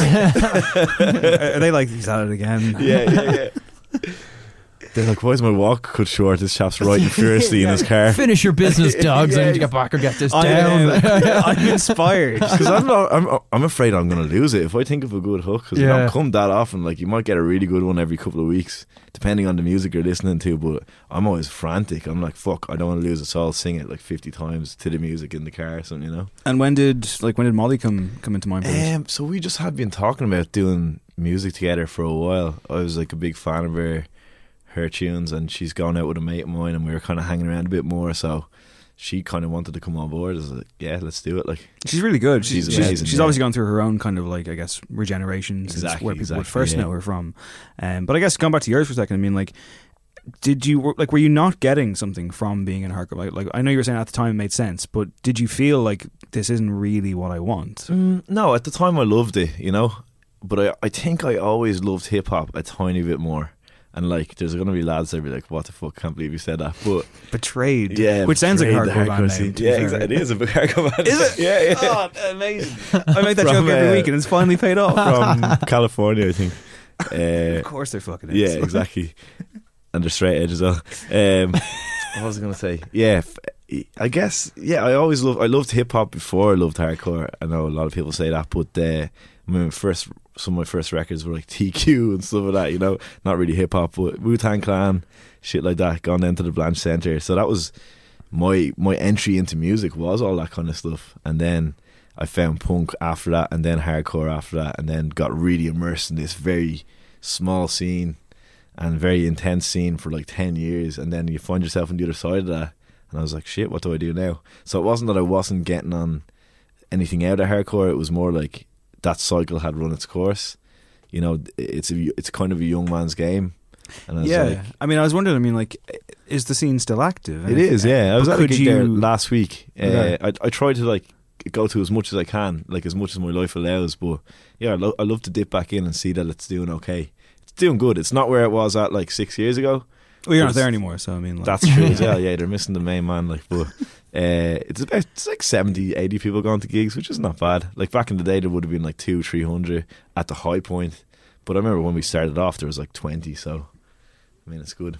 There's a definite through line in the music in terms of, I mean, you talk about Wu-Tang Clan, and that had the spirit of hardcore to it, like the kind of, it can sound laid back, but there's this menace, and if you look at the kind of recent Tiny Desk stuff with, you know, Jizz, Wu-Tang doing it, it's just this real kind of foreboding intensity that really kind of plays into the hardcore. I was always really attracted to that for some reason. That sound even like was just beautiful, and then the storytelling aspect was always what I did. The lyrical scope anyway, where you can just open up, and like you can see that Wu-Tang Clan, even they talk about mental health stuff in their own way, you know, like on Cream and stuff, he says mad shit about depression and all, but you know, disguised in this cool kind of like, you know, package for people. I think when I first heard that, I was like, fuck, this is amazing. So yeah, maybe that guided me as well. To go back to like just the accent stuff again, because I don't want to let myself off the hook, but also with regards to, I think, you know, for a time there might have been, and I can't speak for Irish musicians in the hip hop genre, or any Irish musician really, but I feel like I think whatever I meant years ago, like it might have been a case of people clinging to like maybe like an American kind of sound because that was accepted and safe and what you quote unquote should have done. And of course there would have been opposition from scene progenitors. Yeah. Now I feel like if anyone was to come out from Ireland and try that, they wouldn't last a fucking day. I think people still do it. Do they still do it? With American accents? Yeah. Yeah, loads of people. I think it's around, all right. Is it? Yeah, for sure. Is there someone obvious I'm not thinking of? I'm not going to ask you names, but I'm not going to. I think there's a few fairly popular people, and I think that is the issue of just a mainstream, not that into it crowd will be fine with it. Yeah, I guess, think right? So, yeah. Okay. I mean, it depends on, like, accents for me are a huge thing, but my opinion of them is changing slightly. Being educated by people that aren't from Ireland about, you know, these. So, like, for. Really have to be careful about what way to say this.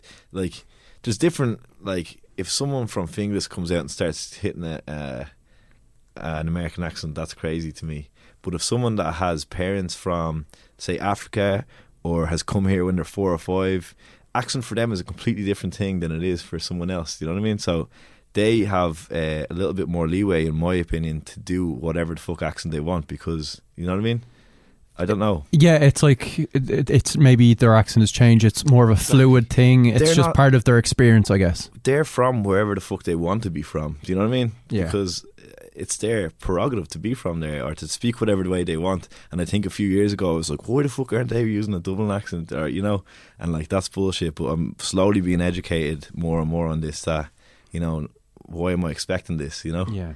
And I think it will change over time, because if you look at the different ethnicities that came to Ireland, it's a more recent thing, whereas England has the grime scene and shit like that, but England has a longer history of having African people coming over before. Do you know what I mean? Yeah. Like years and years before, like they had Jamaican people come over, and then the grime scene in the 90s exploded. Like, well, we will have that in the next 10, 15 years, you know? But I don't think we should be too hard on people for their accents right now. That's totally fair, yeah. I mean, I guess I was thinking more of, like, you know, some white bloke who's from... Exactly, like, that's what I was talking about. Embedded into Taliban. And maybe doing it to in the hopes of crossing over, as opposed to... that used to be around for sure. And it still is around. But that could also be those lads. That could just be like colossal insecurity, like where you can't shake it off. And again, but I mean, yeah, I guess, I don't know, like, it is interesting kind of to see, like, because obviously you've entered into a scene now where you've been, like, from what I can see, like, accepted with open arms. Yeah. There's a warmth there. I'm going to ask you a question. If you don't want to answer it, that's fine. We can just edit it out and move on. Yeah, but I'm genuinely curious, because it's something I haven't really asked people in Irish hip hop. What do you think of Versatile? Okay, honestly, I used to really like them a lot, and I like Ketamine a lot. I think that's really good satire. Like, everybody's been at a session like that where some chap's burning the ears off you, you know, and like it's fairly debaucherous and it's like intense. It's that Codeline party all over again, man. Yeah. Yeah, I'm not saying nothing. And I did like them a lot. I don't think they've released any good music since that. Like, I've watched all their videos. I think fair fucking play to them. They're doing amazing. I think the crowd that goes to see them doesn't necessarily know that this is satire. A lot of them, anyway. It'd be a lot of younger people. So in that way, that's a little bit dangerous to me. I don't think the crowd cares. I think the crowd is just like, let's get fucked up. Exactly. But also with Versatile, I wonder how much of it is satire, because in my opinion, it's like a gag that's gotten out of hand. Yeah. And I do want to, like, sit down and chat to them, but they're not doing interviews. And that to me tells me, because you don't want to be, like, quote unquote exposed or whatever. I think it's got a shelf life. I saw it at a picnic and I found myself being like, well, this is a fucking moment, because this tent is heaving. Mm-hmm. It's full of people. It's crazy. And I love it, like. And I wasn't really paying attention to what was being said on stage either. Yeah. And I don't agree with a lot of their tactics and kind of, you know, some of the lyrics are genuinely questionable, and I can understand why people are there is a backlash in there. And of course they become super popular almost overnight. They sell a gig straight away. I'm just wondering, like, I mean, from your point of view and from other people kind of in the scene, like, does this take away? Does this, like, make you look bad? Or is it like a... I don't think it takes away or makes anybody look bad. It's quite separate to the Irish hip hop scene in a way. Like, I don't even look at them as part of the Irish hip hop scene. That better not be sound clipped out or something and put into a headline. Do you know what I mean? That's what we're all about. Now, they do make hip hop music and they are Irish, but they're more... Craigie knows who we are. But, like, in the same way, like, they're comedy. Do you know what I mean? That's what they are. They're separate. They're not making really music for music's sake. It's more comedy tunes, you know, which is fucking deadly. Fair play to them. But yeah, I do think they're doing good things, but I would wonder about their crowd and whether they are like, they don't give a shit if it's satire or not. And that's, like, that's offensive to be saying stuff like about black people like that. You can't say that whether it's satire or like not. Using a wheelchair on stage as a prop and that kind of stuff as well, and like even like tweeting about sexual assault. It's just like, I mean, you know, it's too edgy for you. Like that's what it turns into. And I wonder what the ceiling is for them. As for you though, none of that going on. None of that going on. Wheelchairs on stage yet? Like it's a clean show. It was good when Kurt Cobain depends did on who it. you ask. You have a gig coming up. You've already played at least once already, and you've done support as well. Yeah, I've played about 5 or 6 gigs, I think. Yeah. What have you been getting from it, and what kind of crowd reaction have you noticed? It's been really good. Yeah, it's hard. My music's quite lo-fi. Like, I mean, there is like groovy bits in it and stuff, but it's not. It doesn't really bang. Like, you know, like I see a lot of the other artists that go up and they're playing grime or trap, and that's a big build up. It's like almost techno. Do you know what I mean? It's like you can build people up 1, 2, 3, 4, let's go, you know. Whereas mine, it's quite understated, so you won't see like people fucking mosh pits and stuff, you know. But yeah, everybody's been really receptive. I played the Olympia with YG, which was what was that like? That was nerve wracking. Yeah, that was like, he's real old school, kind of just like gangster backpack rap never happened. Like, yeah, he's just we're still doing the Compton thing. Like, gangster from Compton, and so popular as well. And that was a mad fucking night for me, because it was like, it was a test of how, like, where's your balls at, because this is like you got 1,300 lads from the country wearing red that don't, and I brought out a band that playing jazz rap stuff. Do you know what I mean? Like, I think I even said I'm going to bring out a band now, and you could hear a few boos and shit. Like, I was like, oh no, are they going to turn on me? But it went really good, man. And the best thing about that gig was that we went out, we did our thing. And no gig I feel is ever going to be more nerve wracking than that one, do you know? Yeah, baptism of fire kind of stuff. Yeah, and then as soon as it was over, I was like, fuck, let's get hammered, because that was amazing. What does the rest of the year look like for you? Yeah, so I got this headliner March 30th in Whelan's upstairs. Hopefully do one more then before, trying to figure out before the festival season, because you can't really do one during that season, because like people are doing their thing, you know. And I want to be playing a lot of those festivals and having a baby as well.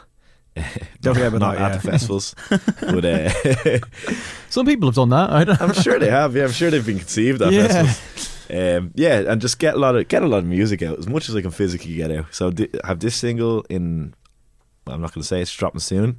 Then I have another single a couple of weeks after that, and then another one a couple of weeks after that.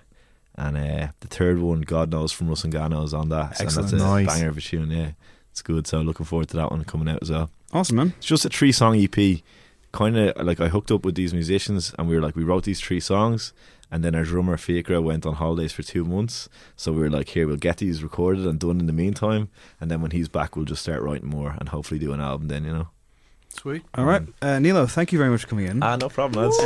Keep up the podcast. Get him on your socials. You're on all the socials. Yeah, all of the socials. Mad for an Instagram story. I love a bit of Instagram. Yeah, that's my favourite one. Twitter is a bit difficult. It's not great. A bit harder. Yeah, it's not great. I'm getting the hang of it though. It's essential as an artist, I think, which is annoying. But yeah, it's Facebook is just don't get into any areas. Facebook for everyone. Yeah. What's the next one? Are we getting a new platform anytime soon? Like we might do. Yeah. What was that one we get? I don't know. What was that one that showed up a while ago and it was like invite only? Oh yeah, I had an invite and I like never used it. Hello. Hello. That was it. Yeah. What was the ELLO? And it was just like, do you want to be on the cool version of it? I think it was kind of. It was too cool. It put itself forward as like, we're Facebook, but we don't like mine all your data, and there's no advertising, which was kind of actually a noble thing. And people were like, idea. nope. We're Facebook with no over 40s. Yeah, exactly. Pretty much. Yeah. All right. Thank you, sir. Thanks, guys. Appreciate it. It cost me friends when things did not occur to me. But now that I see, maybe my family will come back to me. Yeah.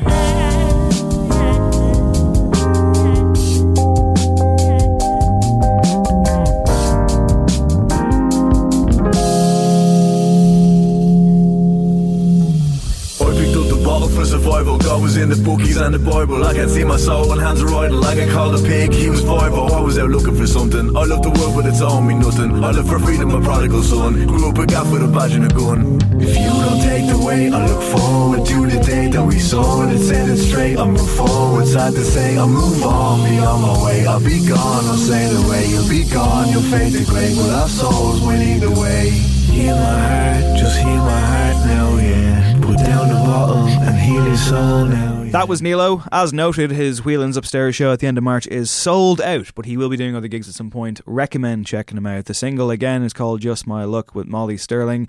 Go look it up. Thank you so much for coming in, man. And now, Songs of the Week. Craig? Can I have number 4, please, David? You can. It's Rain Phoenix and Michael Stipe. Time is the Killer.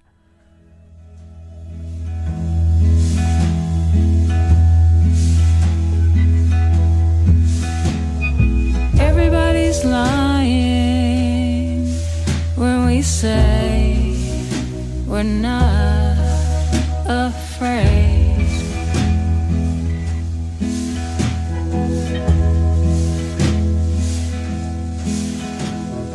Everybody's trying so hard.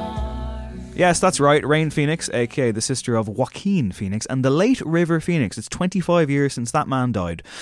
He was an actor. He was a beautiful man. A lot of people had him penned for major stardom, and he was also a musician. Yeah. So Rain Phoenix has recently kind of returned to music herself to revitalise some of the songs she worked on with River before his passing. This is a totally new composition from her.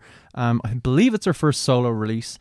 It features Michael Stipe, which is a voice never tire of, and I've been missing quite a bit. And it's pretty beautiful. I really liked it. Yeah, I really like it too. Yeah. It works like as a tribute to her brother, which is something, and it also, I think, announces an artist of their own kind of skill, and also doing so with that hanging over you, with a powerhouse like Michael Stipe on board. The fact that she comes out of it as, for me, the most interesting aspect of this. 100%. Yeah, is indicative of what a home run that this is. Yeah, he kind of adds some nice harmonies. He augments it, but it's kind of all background to what is a stunning performance from her. It's a great song. Thematically and lyrically, I think it works really well. I think that thing of just like time kind of being a corrosive thing, and just how relationships break down and people forget things, and could be quite dour, but somehow it feels really kind of empowering. I got kind of the National vibes off it, which is no bad thing. It's kind of like it's a rain-soaked window on a sunny day. That's exactly what it is, David. Thank you. The words right out of my mouth. Give us number 1, please. The return of Otherkin. The times, head and other boy just died too soon. Stress.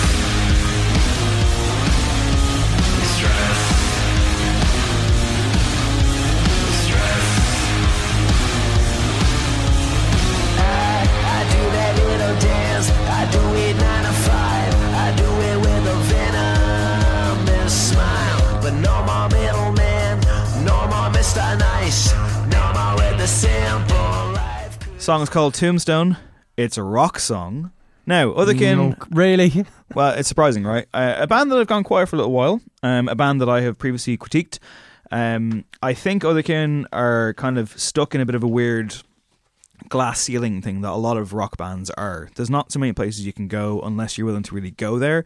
With this one, they've definitely tried to do something a little bit different. It's not different enough, but I didn't find it to be in any way annoying until I heard it for like the 15th time. I'm kind of shocked because I found it annoying from the get-go. Did you? Like, yeah, I can see what you're saying about maybe pushing their like relative envelope, but it just meant doing maybe what Kasabian were doing on their first record quite badly.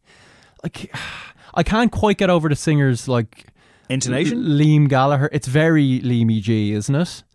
I can't quite get over the. Now that you say it, yeah. Yeah. Like, and it's just every rock cliche of no more Mr. Nice and working 9 to 5. No more Mr. Nice. What are you even talking about? He's a doctor.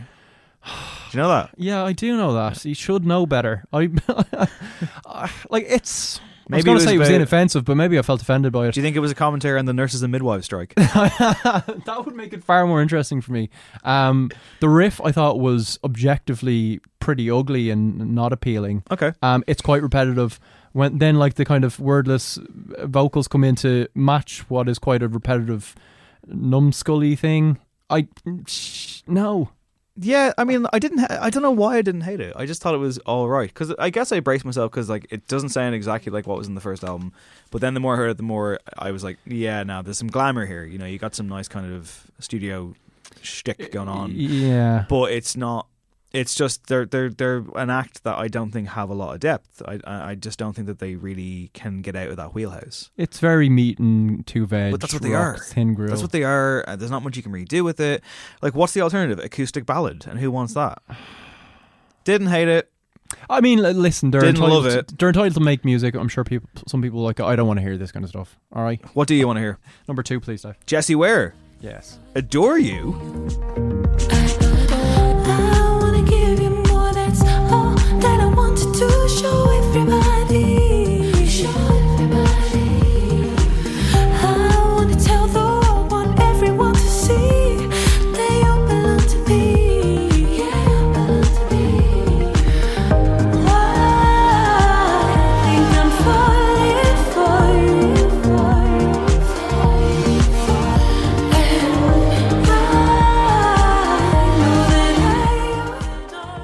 Yep, that's Jessie Ware with Adore You. She's just got a certain kind of magic, doesn't she, Greg? I adore this, Dave. Yeah, it's good to have her back after a couple of years. I believe the last record was her dealing quite a lot with motherhood. It was more leaning towards her adult contemporary kind of pop sound. She's promised, I think she's halfway through the new record. This will be on it, and she's promising more kind of disco, more escapism, kind of leaning into her house influences, which you can definitely hear on this, and I think it's kind of her best mode. Like, I really like this, and her voice as always is just so smooth and fantastic. Yeah, I think it's great.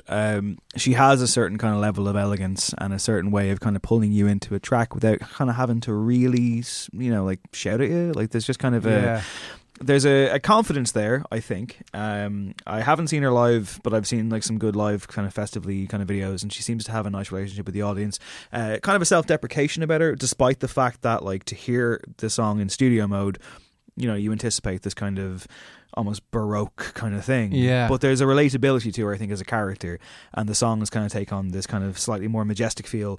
And this is totally in her wheelhouse. This is totally like another extension of an artist that seems to be putting very few feet wrong. She's had the occasional kind of like stumble in terms of just like, you kind of expect better. You expect a high standard of quality with her, and this is up there. She, like, when you talk about that kind of sophistication, it does remind me of George Michael back in the day, if he was more into like kind of house end of things. But it is that thing of, I think it's quite a British pop music thing where there's a level of reserve and withholding which actually works really well. It adds attention to kind of the simplicity of the song, which I think she pulls off really well. 2 songs left. Can I have number 3, please, Dave? It's Mini Mansions. It's Gummy Bear. Just sugar free.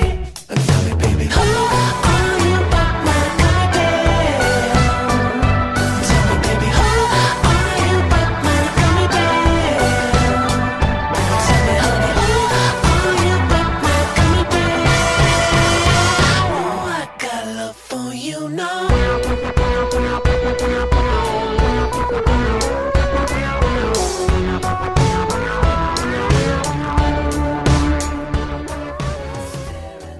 Am I right in saying you're a fan of these guys generally? Yeah. Is it guys? Or is it one It is. guy? It's a 3-piece. Shows all the research I've done.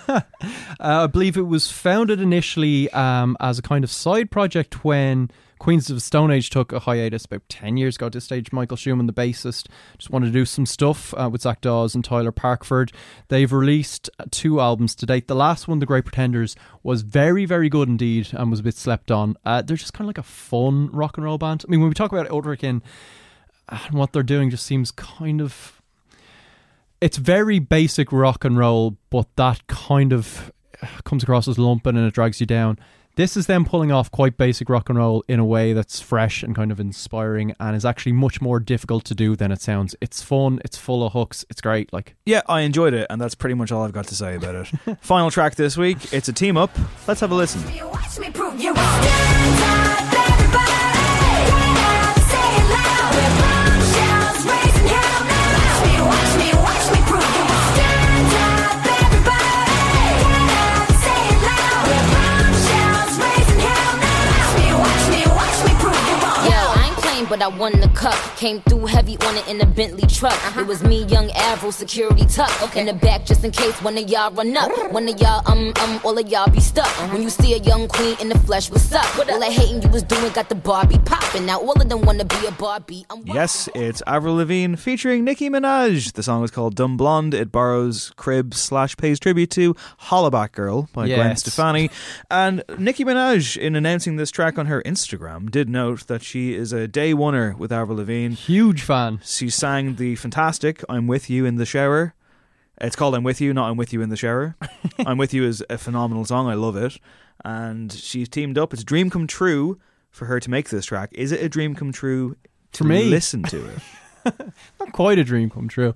I like this like in its own way. I think this is fucking garbage, man. What are you talking about? It reminded me of. It did remind me of Hollaback Girl. It reminded me of like the early 2000s where this was just the pop song that was like everywhere. Yeah. That kind of mode thing. Yeah. Has like that kind of very American marching band thing going on underneath. What put me off it quite a bit was the sentiment behind it, which is like Dumb Blonde. It just seems like a really weird, like out of date kind of feminist strike of like, what is this like Spice Girls girl power thing of like, I feel like the statement I'm not just a dumb blonde kind of infers that like it's not like those other dumb blondes. It's a weird thing to me. It doesn't feel like very current with modern feminist issues, although I'm not one that would be, you know, too up on that, I guess. But to me because this felt like you hate women. Yes, Dave, yeah. But did this not feel like a song out of time? It's like they're fighting battles that have already been won. Oh no, this felt very early 2000s, yeah. And I thought it was terrible. What did you think of Nicki Minaj dropping by? Because she's like quite fine, accomplished as she usually is. I thought she could have made more of an effort to like relate to Avril Lavigne. Also, it doesn't feel very on brand for Avril Lavigne. Well, she did die many years ago. Oh, she did, yeah. So, what was the name of the... Melissa. What is Avril Lavigne's brand? No, this is on brand for her. It's like kind of like obnoxious and, you know, like kicking against the pricks and like... But I think it would suggest that she was ever going considered a going up to dumb like stuffy dressed men and loosening their ties. Like that's her whole fucking but thing, I isn't it? feel like it's like her protesting kind of too much of just being like, I think she's always had that problem though of like, you know, kind of like, you know, like Hayley Williams from Paramore has obviously addressed her supposed transgressions about boxing women into certain categories and accusing them to be whatever and kind of having the women against women thing. Yeah. You will recall Avril Lavigne like with Skater Boy. That whole song is about, I got him in the end. Yeah. Girlfriend, same thing, you know? Well, that's what I mean about this kind of what was once probably seen as empowering. And actually, I'm guessing like at the time, her younger fans probably got a lot out of that and have since, you know, it's been a help in their life. It's better than the Hello Kitty Kawaii song, I think. We can all agree. Yes. But no, it seems weirdly out of date to me. I got like a bit of a nostalgia buzz just because there's no trap drums on it, but nah. Yeah. Next week on the show, we'll have a better duo come in and chat to us, I think. We'll be talking to Tabby Rex next week. Please look out for that. But first, it's time for our album of the week. As noted, it's not Ariana Grande. It is Health. Let's have a listen to them.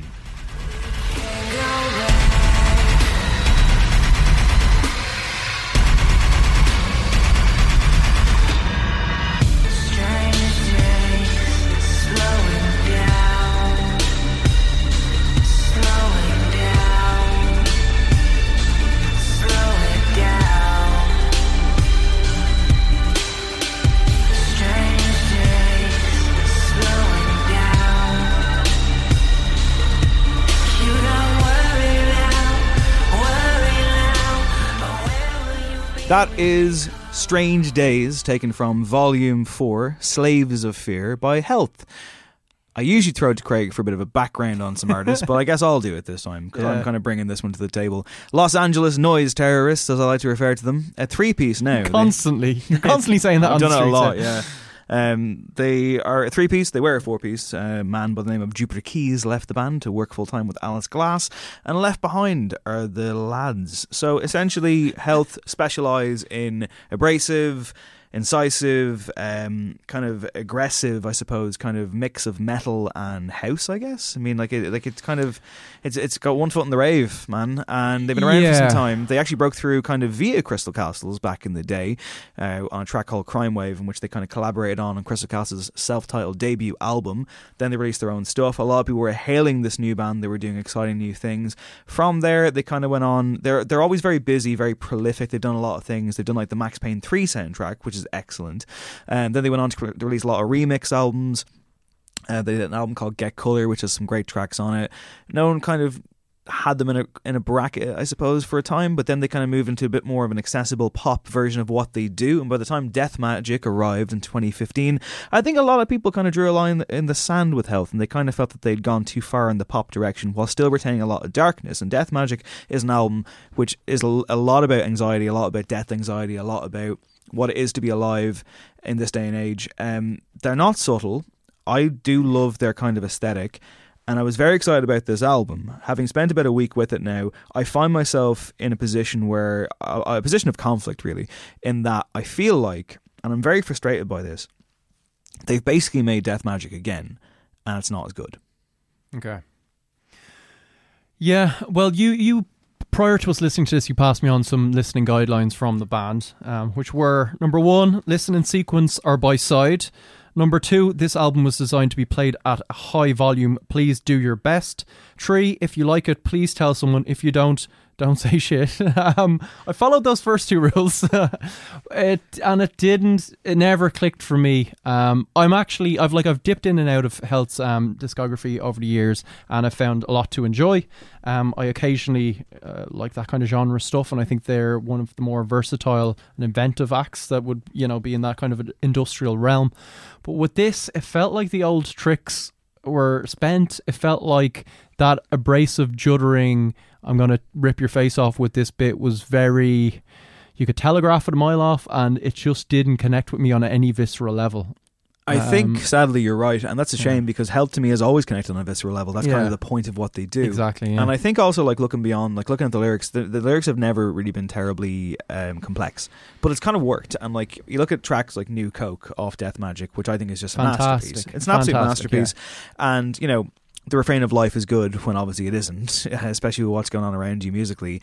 I thought it totally worked. There's a lot of stuff on that record that I really bought into, and on this one it just feels like kind of pale imitations really. Now Pitchfork reviewed this album, and boy did they go to town on it. They gave it 3.4 out of 10. Oh, really? And tore it to shreds by saying this shit does not shred. That was their kind of, one of their big takeaways was that it's too chugging, it's kind of a generic riff a lot of the time, and the vocals lack impact and punch. And I find myself agreeing with those things while also still being like, but I love this band. Yeah, of course, yeah. So that's a difficult one. And there are definite moments on here that I do think are very, very strong, particularly the closing track, Decimation, which I thought was excellent. Yeah, I think that's probably the highlight for me. Slaves of Fear, the title track, I really enjoyed, and Strange Days that we heard as well. But generally, it does have that kind of thing where it's a barrage, and then it's a bit of soothing vocals and kind of like, let's all step amongst this anxiety and the angst that permeates it throughout. But like I say, if you're familiar with Death Magic, you'll find yourself kind of being like, am I just being sold a dud here? Like, you've already done this, guys. It's kind of strange to me that there wasn't any progression thematically.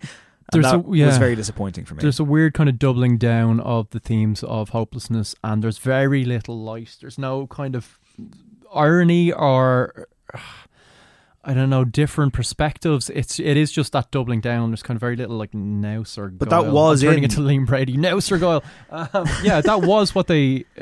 That was in Death Magic. Like, it was all over it. Like, there was tracks like LA Lux, which operated in this kind of sun-kissed knowing thing that was also a dance fucking stomp. And that was also really kind of cutting. And then the way that the album closed had ambiguity to it. It had kind of a sense of lightness to it in the sense that you could dig your way out of this hole. But this feels like not even so much that they're surrendering or they're being defeatist, but there is definitely a little bit of that. But generally, the problem is, I think they've got lost. They're either content to wander in this kind of burning world of their own making, or they've simply got lost and can't find the exit. And so that's painted themselves into a corner, which is really concerning because Health have always struck me as a very forward-thinking group. Yeah. And it's kind of shocking to hear them reduced to this, because the more I listen to this album, the more I have to admit the flaws. Yeah, they sound a bit kind of out of time. Not to the extent of Avril Lavigne and Nicki Minaj's collaboration, but to the extent that what they were excelling at and what was thrilling to the listener, they are still doing, but for maybe more sophisticated listeners, or in a kind of atmosphere or musical culture that has been tapping into some of the things maybe they pioneered. And just, you can hear some of these techniques and some of these kind of sonic blasts in pretty mainstream pop music a lot of the time now. Do you know what I mean? Yeah. It doesn't seem like they're out there doing that much of their own thing. I don't know. It felt kind of like music in grayscale to me. And Whoa. yeah, I could kind of objectively be like, okay, I can see what they're going for there. It's not bad, but it was passing me by time and again. It's not bad, but Yeah. especially when you've done it already so much better with your previous record, that's a dangerous place for a band to be in. So we'll see where they go from here. I will share on the No Encore Twitter account a primer of Health that I've made of previous work that I thought was particularly strong. They have some fantastic stuff. They have some But excellent stuff. stuff. It was calling out for like. Actually, I think maybe a lot of their remix stuff is what I really love. But like the likes of Euphoria and Disco Treat, when they can actually mix it up and let a little light in, kind of genre hop a little. But this was very, very bare. Yeah, and it's strange because they're a very communal band. Like they've said on Twitter, like email us and we'll give you the stems for all of our songs. Has the downsizing of the band played a part? I mean, it must have done here, right? I guess we won't know. Well, I don't know because I mean I've read a lot about this. I've read a lot about Jupiter Keys, and a lot of people were kind of saying that he was actually holding the band back. Okay, but evidenced by this, perhaps Yeah. not. Yeah. Unfortunately, I hate to say it, it's a 5. Yeah, it's a 5 for me. All right, other listening, Craig. Guided by Voices released a new album, Dave. You'll be glad to hear. Can't wait. Zeppelin over China. It's 32 tracks. Good. They're very short though. Great. But they're really good. And they're in a weird, like, Guided by Voices broke up. They came back and weren't great. They've settled on maybe their 32nd lineup at this stage. Jesus. And the last 4 albums, which have come out in maybe the last 2 or 3 years, have been pretty great. So yeah, they're definitely worth checking out. There's always some gems on Guided by Voices album. All right, I've gone back to an album I mentioned many times, but I have gone back to it and I have been enjoying it. Woo Life, debut album, only album, Go Tell Fire to the Mountain. Great stuff. Just works. Just works. works. Yeah, it works it's perfectly. phenomenal. To be honest, here's a question: could they have gone anywhere? Can you imagine them releasing a second album? yes. Really? I think it's a great shame that they didn't. Yeah, I would be inclined to agree, but I'm going to I say wonder it, was right? that just such a singular moment? Maybe and it what was. They captured on Maybe it. it was. We'll never know. But I'll say this, right? I'm of the opinion that when it comes to albums and reviewing them and rating them, even though ratings are intensely irritating, no new album on the day of release should be given like full marks. Yeah. I think you need time to sit with them and go back. And with that, I am putting Woo Life into the bracket of 10 out of 10. Oh, I think Go that's a Tell good Fire shout. to the Mountain is a fucking flawless masterpiece. Well, it's kind of perfect for what it is and what it's trying to achieve. So by those kind of criteria, So evocative. Yeah. And it's a pop record as well, I think. it is. Yeah. This episode of No Encore was engineered by sonic architect Eve Murray. Our exit music this week, Craig, comes from a man by the name of Mark O'Brien, I like the sound who of this guy. used to be in a band called Enemies. Oh, Yeah, remember them? Yes, I think you reviewed their fantastic. debut album. I did indeed. Terrific record. I reviewed their second album, which I really enjoyed. Yeah. Then they Very broke up talented after band. their third album. I guess, we said before, like for an act like Enemies, instrumental kind of math rock, there's only so many places you can go. They dissolved amicably. They're all doing different things now. And Royal Yellow is the name of the new project from Mark O'Brien. And it's really fucking good what he's doing. The new single is called Aruba. And I think it's fucking great. He's kind of, it's kind of like it's kind of a weird kind of mix of hip hop and jazz and country and soul and pop all in one, and that sounds like a lot to take on. But I guess if you're a fan of Enemies, as we were, Yeah, they're you- terrific. That you- debut album for me was one of the great Irish records the last decade and a half, maybe. well, they clearly had the chops. Like Yeah. there was 4 really really good musicians who combined together to make some excellent stuff. Great live as well. I saw them a couple of times, and it was a sad day when they kind of called it a day. So I'm glad that they're back in some capacity. So this is Royal Yellow. This is Aruba. And we're 2 for 2, I think, now in terms of like really good tracks and exit music. Yeah, it's been a good apologies start to the to year. whatever came before. I can't quite remember. No, I think we've had some good stuff. We had that Kill We the have. It's we been had a that good Kill the year. Mana track that was Yes, really good. Yeah. It's been nothing but hits, mate. Point is, check out Royal Yellow. Aruba. My name is Dave Hanratty. This has been No Encore. There shan't be an encore. Goodbye.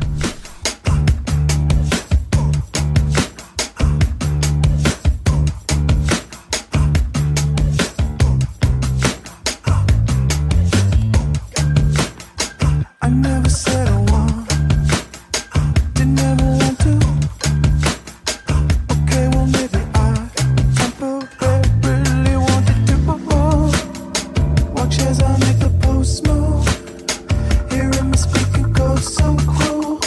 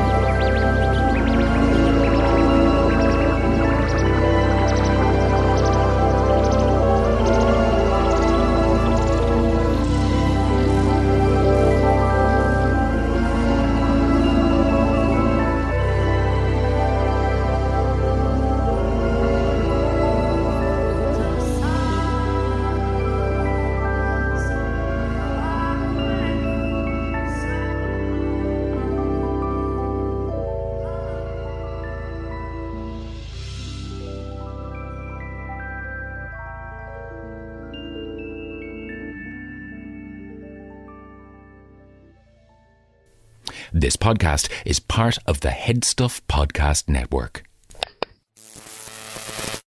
Summer vacation, here we come. Yep, I packed the craft beers I got at Total Wine. Did you remember a bathing suit? No, but I did pack a bunch of summer wines. Whites, rosés, Zinfandels. Wondrous selection, helpful guides, ridiculously low prices. Total Wine and more.